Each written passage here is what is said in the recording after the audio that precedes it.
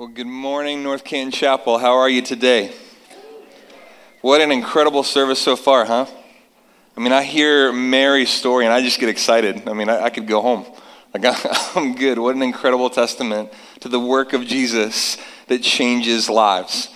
Well, it is good to be with you here this morning. We're in chapter 4 of Paul's letter to the church in Philippi. We've been in this series called Worth the Risk over the last few weeks. So we're going to be in chapter 4 of the book of Philippians.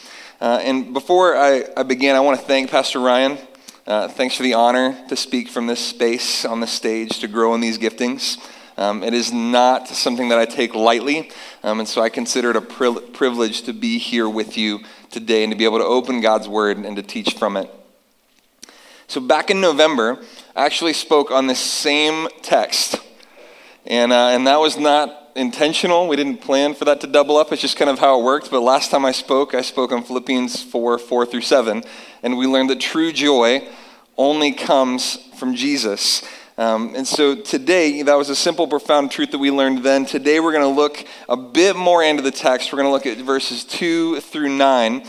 And there's a different perspective that we're going to gain today. And that's one of the beauties of Scripture, is that no matter how many times you go back to the same passage, there are sometimes different ways that God can reveal His truth and guide us into how we follow Him rightly.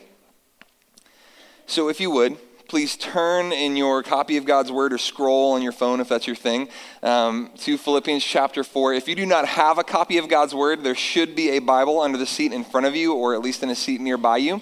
You are welcome to that. If you do not own a copy of God's Word that is yours, you may keep that. That's just our gift to you.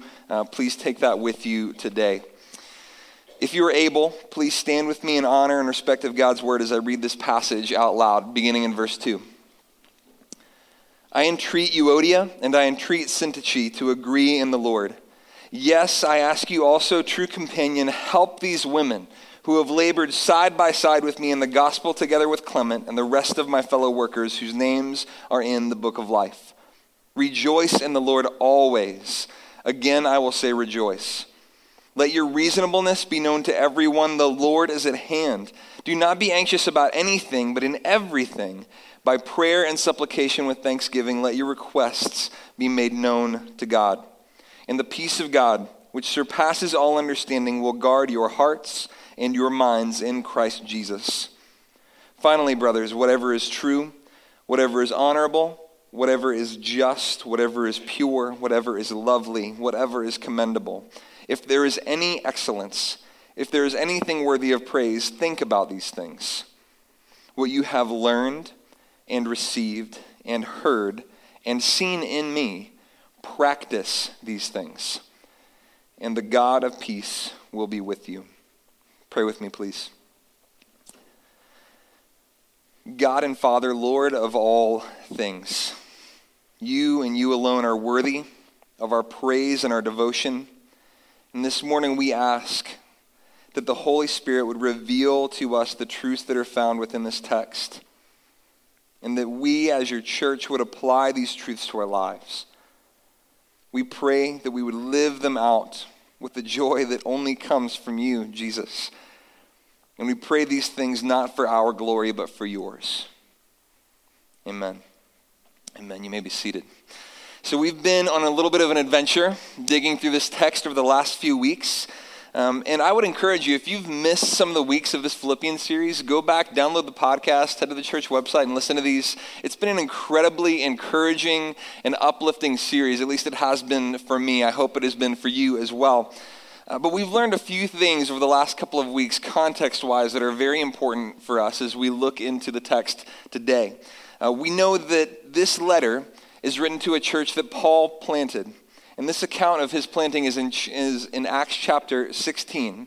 And so we know that this is a group of people that Paul has invested in, the people that he's writing to. He's invested in them. So Paul didn't just walk into the random Philippi Giant Eagle, find some guy at the deli and go, hey, you want to plant a church?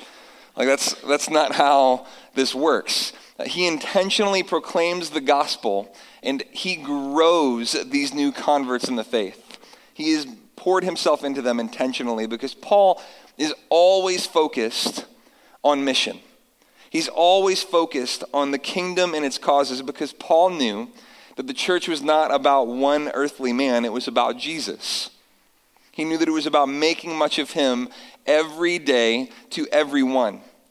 In the same way, the North Canton Chapel is not about any one man.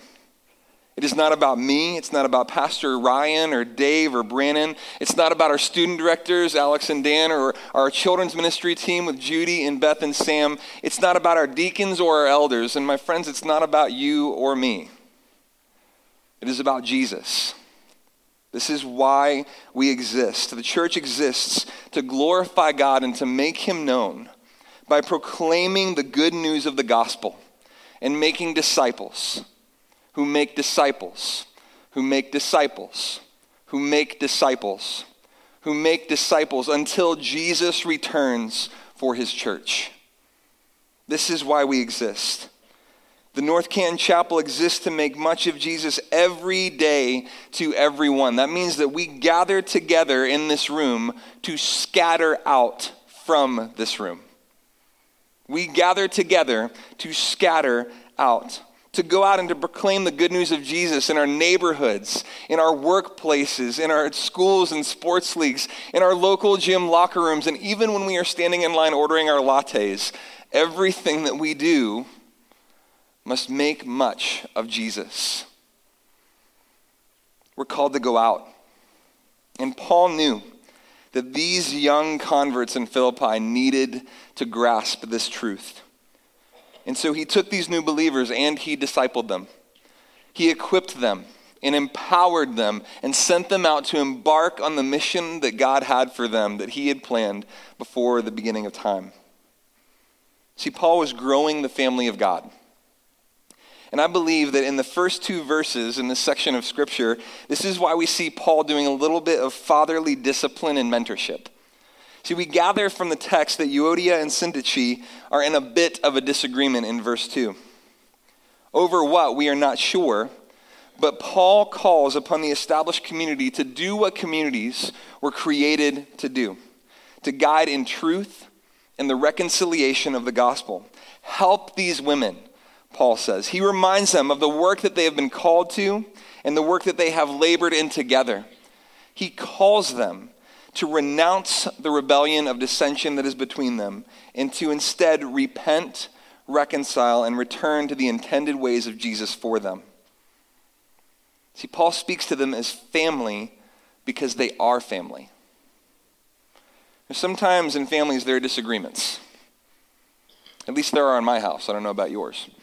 Sometimes our disagreements are we going to play Monopoly Deal or are we going to play Dutch Blitz? Right? Any Dutch Blitz fans in the house? So few. This is a travesty. So few of you. Other times it's, are we going to watch the new Spider-Man movie or are we going to watch Frozen for the 3,000th time? And as a father of my daughters, I've been disciplining them and telling them they need to let it go. It was too easy. Come on, it's too easy. Sorry. But no, other times family disagreements get heated, right? Sometimes there are slammed doors and raised voices, and there are harsh words that are thrown out like daggers. See, no one knows how to wound like family. And Paul knows that family reconciliation is essential. It is essential to the vitality of the church if it is to move forward.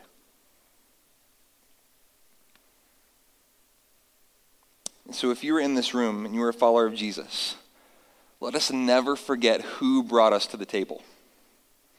That it was our Father who brought us to the table, gave us a seat at the table together, and he gave us these beautiful, messy relationships to steward well. Let us remember that you and I as believers in Jesus, we are not like family. We are family. Sometimes we may not like that, right? But if we take a cue from Paul, it seems like we must choose joy, trust, humility, and forgiveness on behalf of each other for the sake of the gospel. We must seek to dive into grace and truth as we grow together in Christ. And we must together learn to set aside childish arguments and embrace the intended ways of Jesus for us. This is essential for our vitality as a local expression of the body of Christ, as the North Canton Chapel. This is vital for us. We cannot get family wrong. And see, I believe Paul first deals with this disagreement between these women in this text because he models for us that as we approach the throne of grace, before we do this, we must first make our hearts right, both personally and communally. We are a body, and we are not intended to pursue personal holiness alone. We were never meant to do this apart from community. From the very, very beginning of creation, God creates Adam, and he says it is not good for man to be alone. We were never meant to do it alone. Paul knows that before he guides in the truth that we are about to dig into in the rest of this text, community heart work needs to be done because it is too important to the mission. It is too important.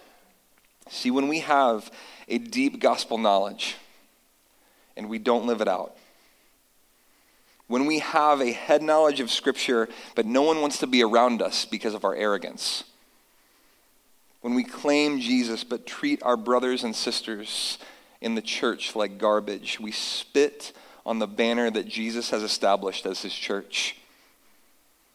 We drag the truth and the love and the grace of the cross through the mud, and we are guilty of pushing people away from the life-giving hope of the gospel of Jesus because we can't get our stuff together and act like family. We are to live as the church, not like the church. Church is not something we do on the weekend. It is who we are. We cannot get family wrong because Paul wants us to not forget that how we treat each other is a direct reflection of Jesus to the world. They will know we are Christians by our love in the year 2019 has too often been warped. They will know that we are Christians because of our shouting and our bullhorns and our Facebook rants and our hatred and our political allegiances. My brothers and sisters, we are called to be light in darkness. We are called to be hope to hopelessness. But too often the church is not known by its love. It's known by what it's against. Now hear me clearly. I am not saying that we ignore sin. Don't hear me saying that. Jesus never ignored sin. Jesus went to the most sinful people and met them with grace and truth and love and forgiveness. We are those sinful people, by the way. He came to us with grace and truth and love and forgiveness. Scripture reminds us that there are none that are righteous apart from the saving work of Jesus. In fact, the only time that I know of that Jesus ever allowed this holy fury to truly stir within himself is when he was frustrated at people who claimed to be followers of God, but emphasized rules and religion and regulations above the law and above love. They forgot the why. They did all the right things and forgot why they were doing them in the first place. They forgot that it was all about God. They elevated law over love. And my friends, that is not how we are to exist. That is not who we are to be. We need to be in the business of pulling planks from our own eyes before we go shouting at others about theirs. We're only through verse 3. I got 6 more to go. You guys okay? I love you. I really do. I know this is heavy right out of the gate, but hear me, this is too important. I think it's why Paul starts with it. Because family is the easiest thing to ignore and the hardest thing to get right. We can have all the right doctrine and the right theology and treat each other like garbage. And it's all for naught. This is why Paul begins here. Verse 4, let's keep going. Verse 4 is where we learn that true joy only comes from Jesus. Karo is the Greek word for rejoice in this verse. And this is a joy that is reflective of our salvation. It is a joy that comes from knowing Jesus. It's a joy that should ooze from the life of a Jesus follower. Verse 4 says, "Rejoice in the Lord always. And again I will say rejoice." Too often we walk around with these perpetual frowns. We're like Eeyore, declaring that the sky is falling and the world is ending and we should all just lay down and ignore it and let it happen. We do this.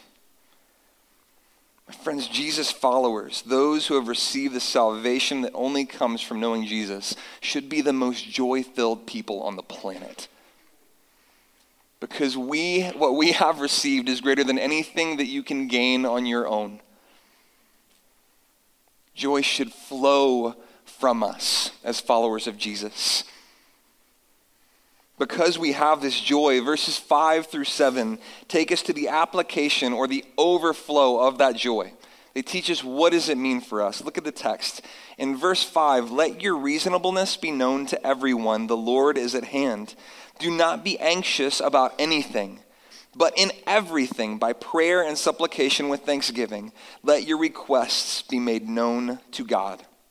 And the peace of God, which surpasses all understanding, will guard your hearts and your minds in Christ Jesus." The overflow of the joy of salvation within us should result in a confidence that our God is sovereign over all that we face currently and all we will face in the future. God is in complete control. The future can scare us, can't it? It's unknown, it's uncertain.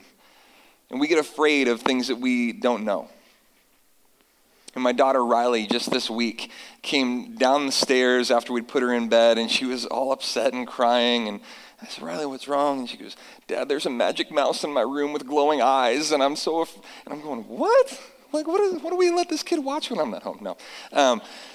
And so I went upstairs, and if you have little ones or you've been around little ones, you know this routine, right? You got to check under the bed, you got to look in the closet, you open up all the drawers, and you got to do it all again because you didn't do it right the first time. Like, "Daddy, check again, check again." But I asked Riley something that I've been asking my daughters since they were very, very little. I said, "Riley, why don't you have to be afraid?" She said, "Dad, because God is with me." And that's one of those things I've tried to teach them that, and she may not completely get that yet, right? As a little kid, you maybe don't grasp all of that completely, but I want her to remember that truth because there are times in life when the future seems uncertain and we are unsure of what's next and we get so afraid and we forget that God is always with us. That as followers of Jesus, we don't have to be afraid.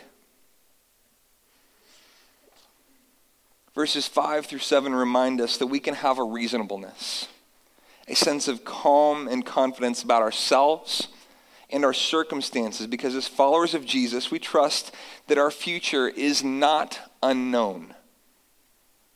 Our future is not unknown. But this requires a faith that is growing in Christ to truly grasp. It's a faith that anchors itself to God and all of his power and his might and his sovereignty. It's a faith that acknowledges the future is not a monster in the closet. To quote Pastor Matt Chandler, the future is a place where God is. The future is a place where God is. He is already there, and he is completely sovereign over all. So we don't have to be afraid because we are never alone. Paul teaches us how to grow in this faith. In verse 6, it says, "In everything, by prayer and supplication with thanksgiving, let your requests be made known to God." This is the discipline of a prayer that can call out with complete fear and trembling, help me, I don't know what to do, but I know the one who does. Help me, I'm afraid, I don't know what tomorrow is going to bring, but I know the one who brings tomorrow. But there's more to this prayer than just trusting in God that he will be there. It's a prayer of supplication with thanksgiving. And that means regardless of the outcome, we will remain faithful and thankful to God. We will trust in his sovereignty even if it goes differently than we had hoped.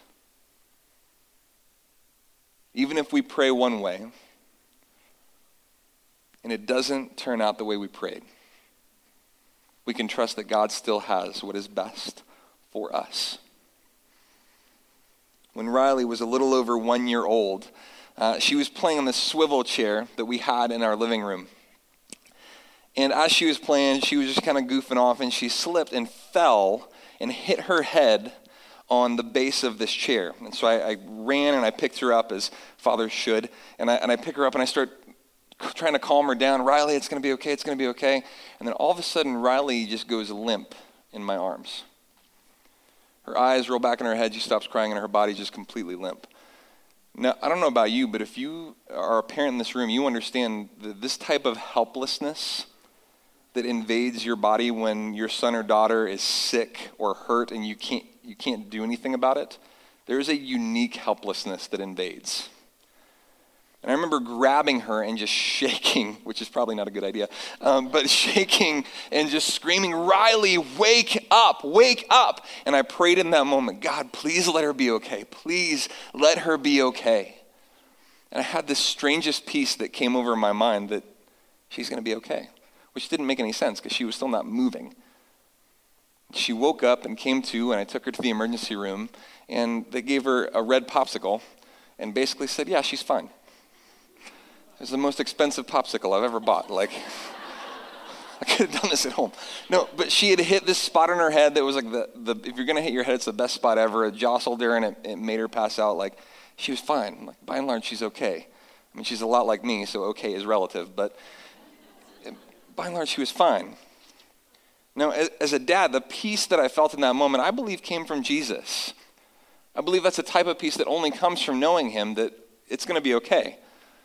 And similarly, I was on the phone with my mom about 8 months ago when she told me that the doctors had found a blockage in her liver that was causing her to be sick. And I knew from that conversation that this was kind of a different sort of sick, that something was off.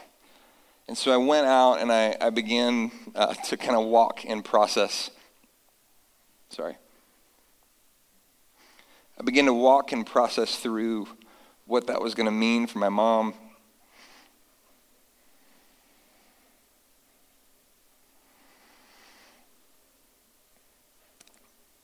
And I remember praying and just going, God, what do we do? What do I do? And I heard, I don't even know if I've told Kristen this, I heard the strangest thing from the Holy Spirit. And I'm not like a super mystical guy, like that's not a thing for me. But as clear as day in my soul, I heard, your mom has cancer. She'll be with me soon. It will be okay. And about 4 months later, she would pass from cancer. And through that entire season, the faith and the peace that God gave to my heart was completely unique to him. It was not something that comes naturally. And my mom is better now than she has ever been. Like, would I prefer that she was here to watch my girls grow up? Absolutely. Absolutely. But the fact that God is sovereign over my mom and her cancer, it affirms the truth of the gospel. Because of Jesus, every fear, hardship, sickness, trial, obstacle, depression, or despair that we could ever face, because of Jesus, there is an empty grave, and the risen one has overcome. There is a peace that only comes from Jesus as we face these things. Again, my mom is better now than she has ever been in her life.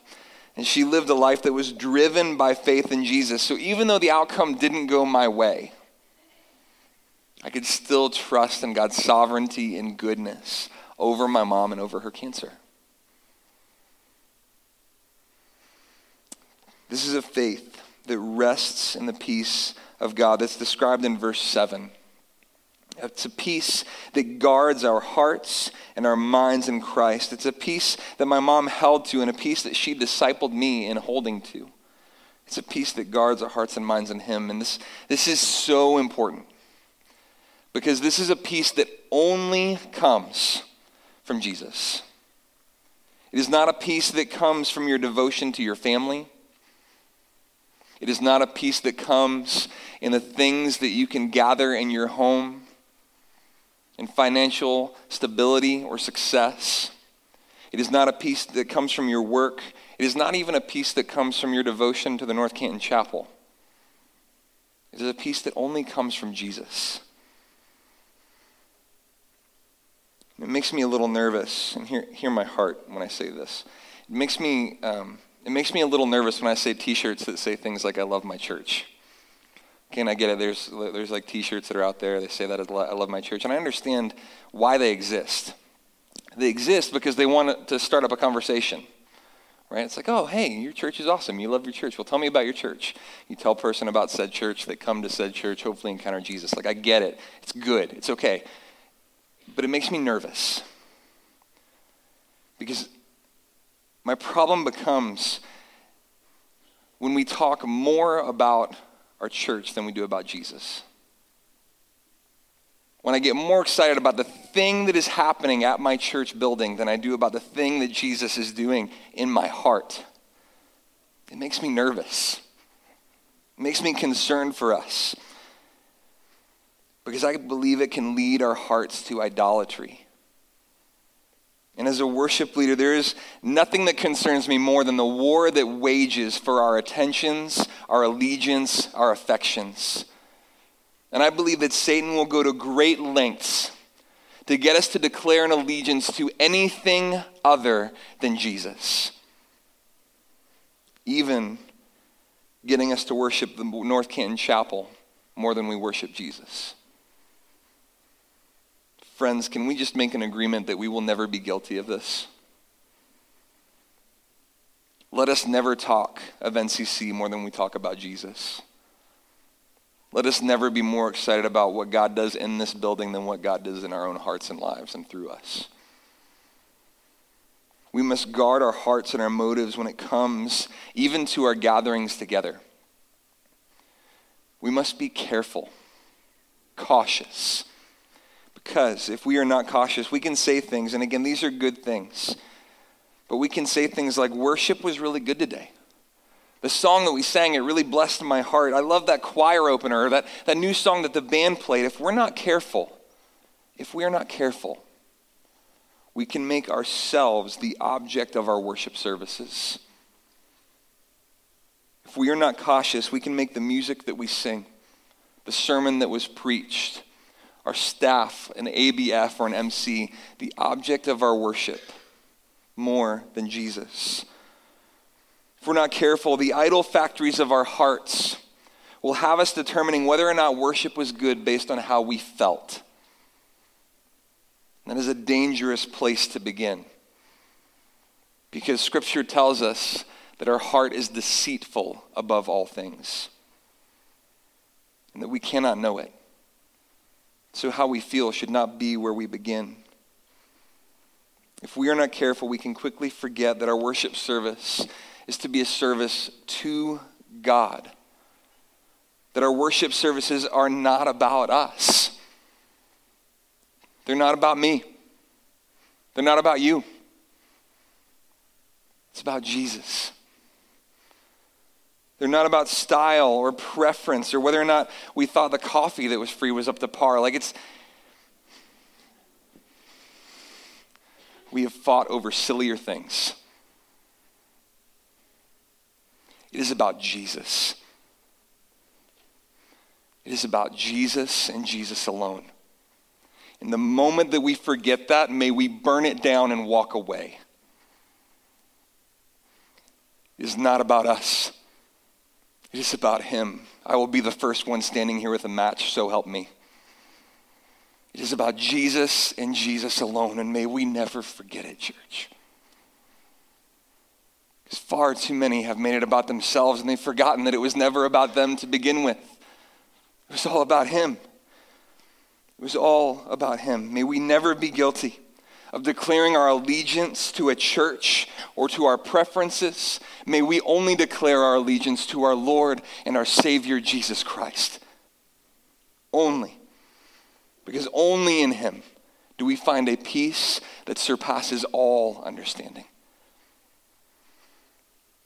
Finally, brothers, in verse 8, whatever is true, whatever is honorable, whatever is just, whatever is pure, whatever is lovely, whatever is commendable, if there's any excellence, if there's anything worthy of praise, think about these things. Why would Paul include this list? Isn't this something that we just intuitively get? Like, we get it, Paul, do good stuff. Why rehash this? Don't we just know as Christ followers that these are things we're supposed to do? Paul Tripp has a quote that says, "We all tend to believe that we are more righteous than we actually are. We don't like to think of ourselves as still in desperate need of God's rescuing grace." Let me say that again. Do not miss this. We all tend to believe that we are more righteous than we actually are. We don't like to think of ourselves as still in desperate need of God's rescuing grace. This is the gospel, my friends. The gospel is that you and I have sinned against God, that we have fallen away from his intended desires for us, and Jesus went to the cross and paid a debt that we could not pay so that we could be free. We are in desperate need of God's rescuing grace because we are sin-filled creatures and we are remarkably wretched and self-focused. And we forget to think on things that are good, that are pure, that are lovely. We fall away. And every time we sin, we stand in rebellion against the God of the universe, and we look at him and we say, "I am God, not you." Every time we sin, we stand in the presence of the God of the universe and we say, "I am God, not you." We say, "I am better at your job than you are." And we sit in a throne that is not ours. You're like, "Micah, it's just a little bit of sin. It's not that big of a deal." It is. Because our sin took Jesus to the cross. Grace is not cheap, my friends. It cost him everything. And the Apostle Paul is writing this to the church. He's writing this to followers of Jesus. He doesn't take this tone with those who are pagan idol worshipers. He knows that the idol factories of our hearts are far too adept at cranking out new idols over and over and over again that we willingly bow down to. He reminds us of the rescuing, redeeming grace of Jesus that we desperately, desperately need so that we can constantly rest in the hope and the truth of the gospel, that we might become more like Jesus every day. Verse 9, what you have learned and received and heard and seen in me, practice these things, and the God of peace will be with you. The gospel is to be lived out. We are to walk with each other in community thinking on these things. This is not a one-time thing. This is why Paul repeats this over and over. These are things to be practiced over and over. What you have learned and received and heard and seen, these are not things that are natural. We don't come out of the womb thinking on things that are honorable and lovely and pure and good. We are sinful from birth and all in the need of the redeeming grace of Jesus. We must practice these things. And when we fall off the bike, if you will, we don't sit and cry with skinned knees. We brush ourselves off and we get back on the bike to ride again because Jesus is the one who is teaching us to ride. Because we all get it wrong. If we could get it right all the time, we wouldn't need Jesus. But because of his sanctifying work in us, because of his desire to not leave us as we are, because of his desire that he has intended ways for us that are better than we could have ever imagined, we get back up and we practice it over and over. It's a process. And we must do the work of working out our salvation, of growing in Christ so that the peace of God will be with us. We cannot know and experience the peace of God through Jesus Christ unless we know him as our Savior and our Lord. Unless we know him as the anthem of our hearts and the anchor of our souls. The band is going to come, and in John 6, it says this, beginning in verse 35. Jesus said to them, I am the bread of life. Whoever comes to me shall not hunger, and whoever believes in me shall never thirst. But I said to you that you have seen me, and yet do not believe. All that the Father gives me will come to me, and whoever comes to me I will never cast out. For I have come down from heaven not to do my own will, but the will of him who sent me. And this is the will of him who sent me, that I should lose nothing of all that he has given me, but raise it up on the last day. For this is the will of my Father, that everyone who looks on the Son and believes in him should have eternal life. And I will raise him up on the last day. And in verse 44 it reads, no one can come to me unless the Father who sent me draws him. And I will raise him up on the last day. Today, if by the Holy Spirit the Father is drawing you to Jesus, if today you realize that you are a sinner, unable to pay the debt that you owe, would you turn your eyes to Jesus? Would you place, by faith, your trust in his complete redeeming work, that he has paid the price for your sin on the cross? Would you hear the voice of the Good Shepherd and come to him? As we sing today, maybe you would come forward and you would repent and you would accept the free gift of salvation. Maybe today you need to place your hope in Jesus.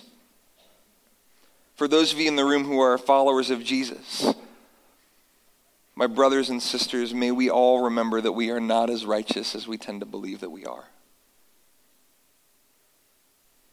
May we repent of our sins and be reminded of the forgiveness that comes from the love and the grace extended to us by Jesus. Maybe you need to come forward today in adoration and thanks, thanking Jesus for his work in you. Maybe as a follower of Jesus, it's been a while since you've just said, I'm sorry. I fell off the bike a while ago, and I haven't gotten back on. Jesus, would you pick me up and guide me forward in this life? I don't want anything to be about me. I want it to all be about you.